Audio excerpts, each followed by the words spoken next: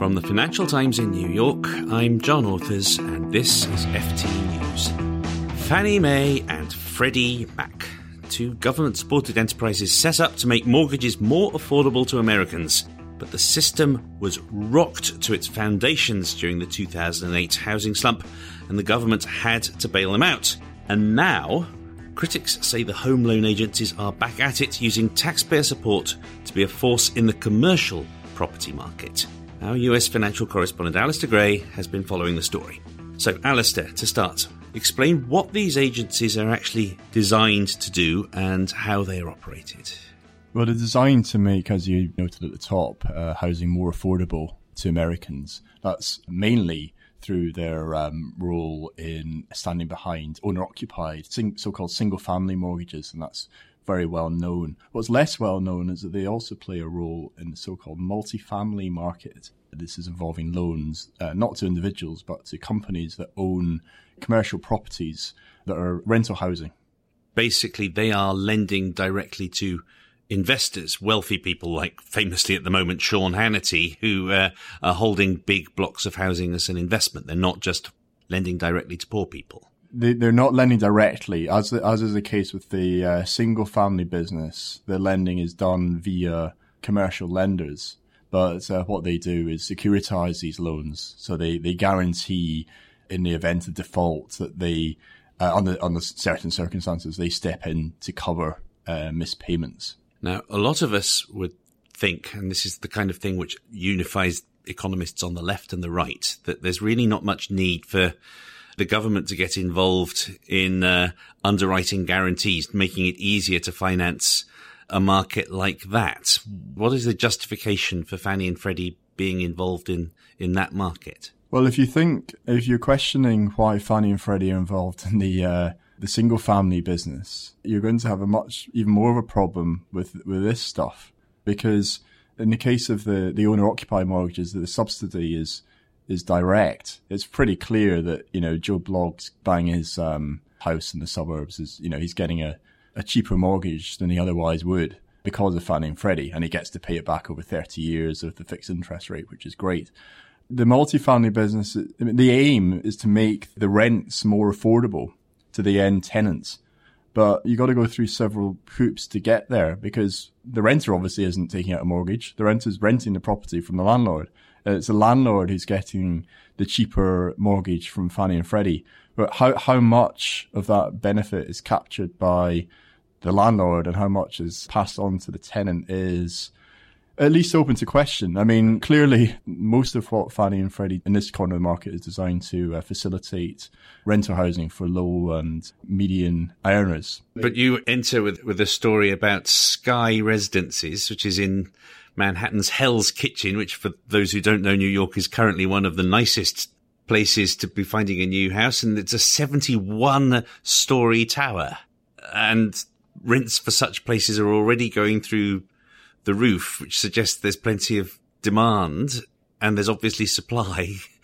Do we really need the government to help out people putting up huge new glossy towers in Midtown Manhattan? Incidentally, I didn't particularly mean to pick on that example. That just happened to be the example that I kind of chose. But there's countless other examples of things like that all across New York City, San Francisco, and indeed right across the US. These really luxury, high-end apartments in which the owner has received financial backing from the US taxpayer via Fannie Mae and Freddie Mac. The one case you mentioned here, one-bedroom apartments go for $6,500 a month, which again doesn't sound like something that really needs to be helped out with a subsidy. And that's not even the most egregious example by some way. I came across one example buried in these are all kind of publicly disclosed in a very obscure corner of the agency's website. It takes quite a while to dig into all these examples, but I came across one that were being rented out for more than $30,000 a month.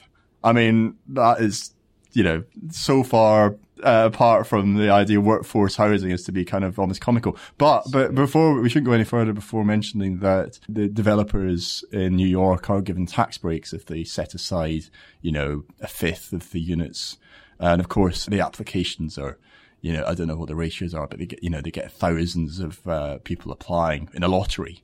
I mean, whether or not that's a sensible way to run US housing is kind of it's one for another day, probably. Okay, now let's talk about perhaps the one issue that really has annoyed people about Fannie and Freddie over the years, and which was perhaps where they played their most critical role 10 years ago in fueling the housing crash, is the notion of crowding out. They have this implicit government guarantee that means people can't compete with them, and they force private capital elsewhere. Notoriously, in 2008, we found out that private capital that couldn't match Fannie and Freddie was instead lending subprime to people who really had no chance of paying back.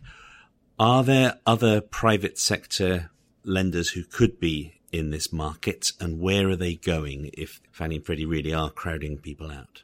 Yes. In fact, the genesis of this story originally was a completely separate piece I wrote about a year ago about regulators warning about bubbly, frothy commercial real estate market. And one of the bankers mentions, well, you do realise that Fannie and Freddie are behind an awful lot of this. I mean, Fannie and Freddie compete head on with commercial banks, life insurance companies and other institutional investors in providing this type of finance.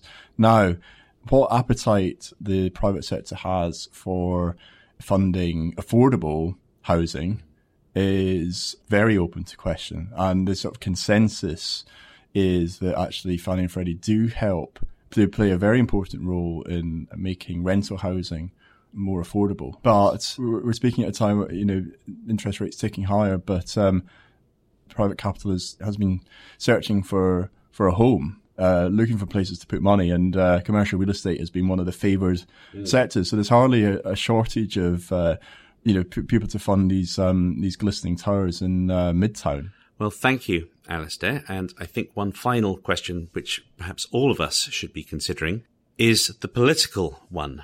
Fannie and Freddie have had different purposes over the years, but one thing they are plainly meant to do is reduce inequality, make it easier for people at the bottom of society to have a good life, the trappings of a middle-class existence.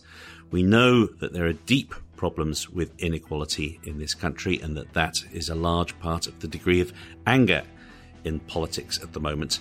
I'm not quite sure myself how politicians on either the left or the right will feel about Fannie and Freddie getting involved in the things they're getting involved in at present. And if you'd like to read Alistair's story in full, you can find it on ft.com. Okay, thanks, Alistair.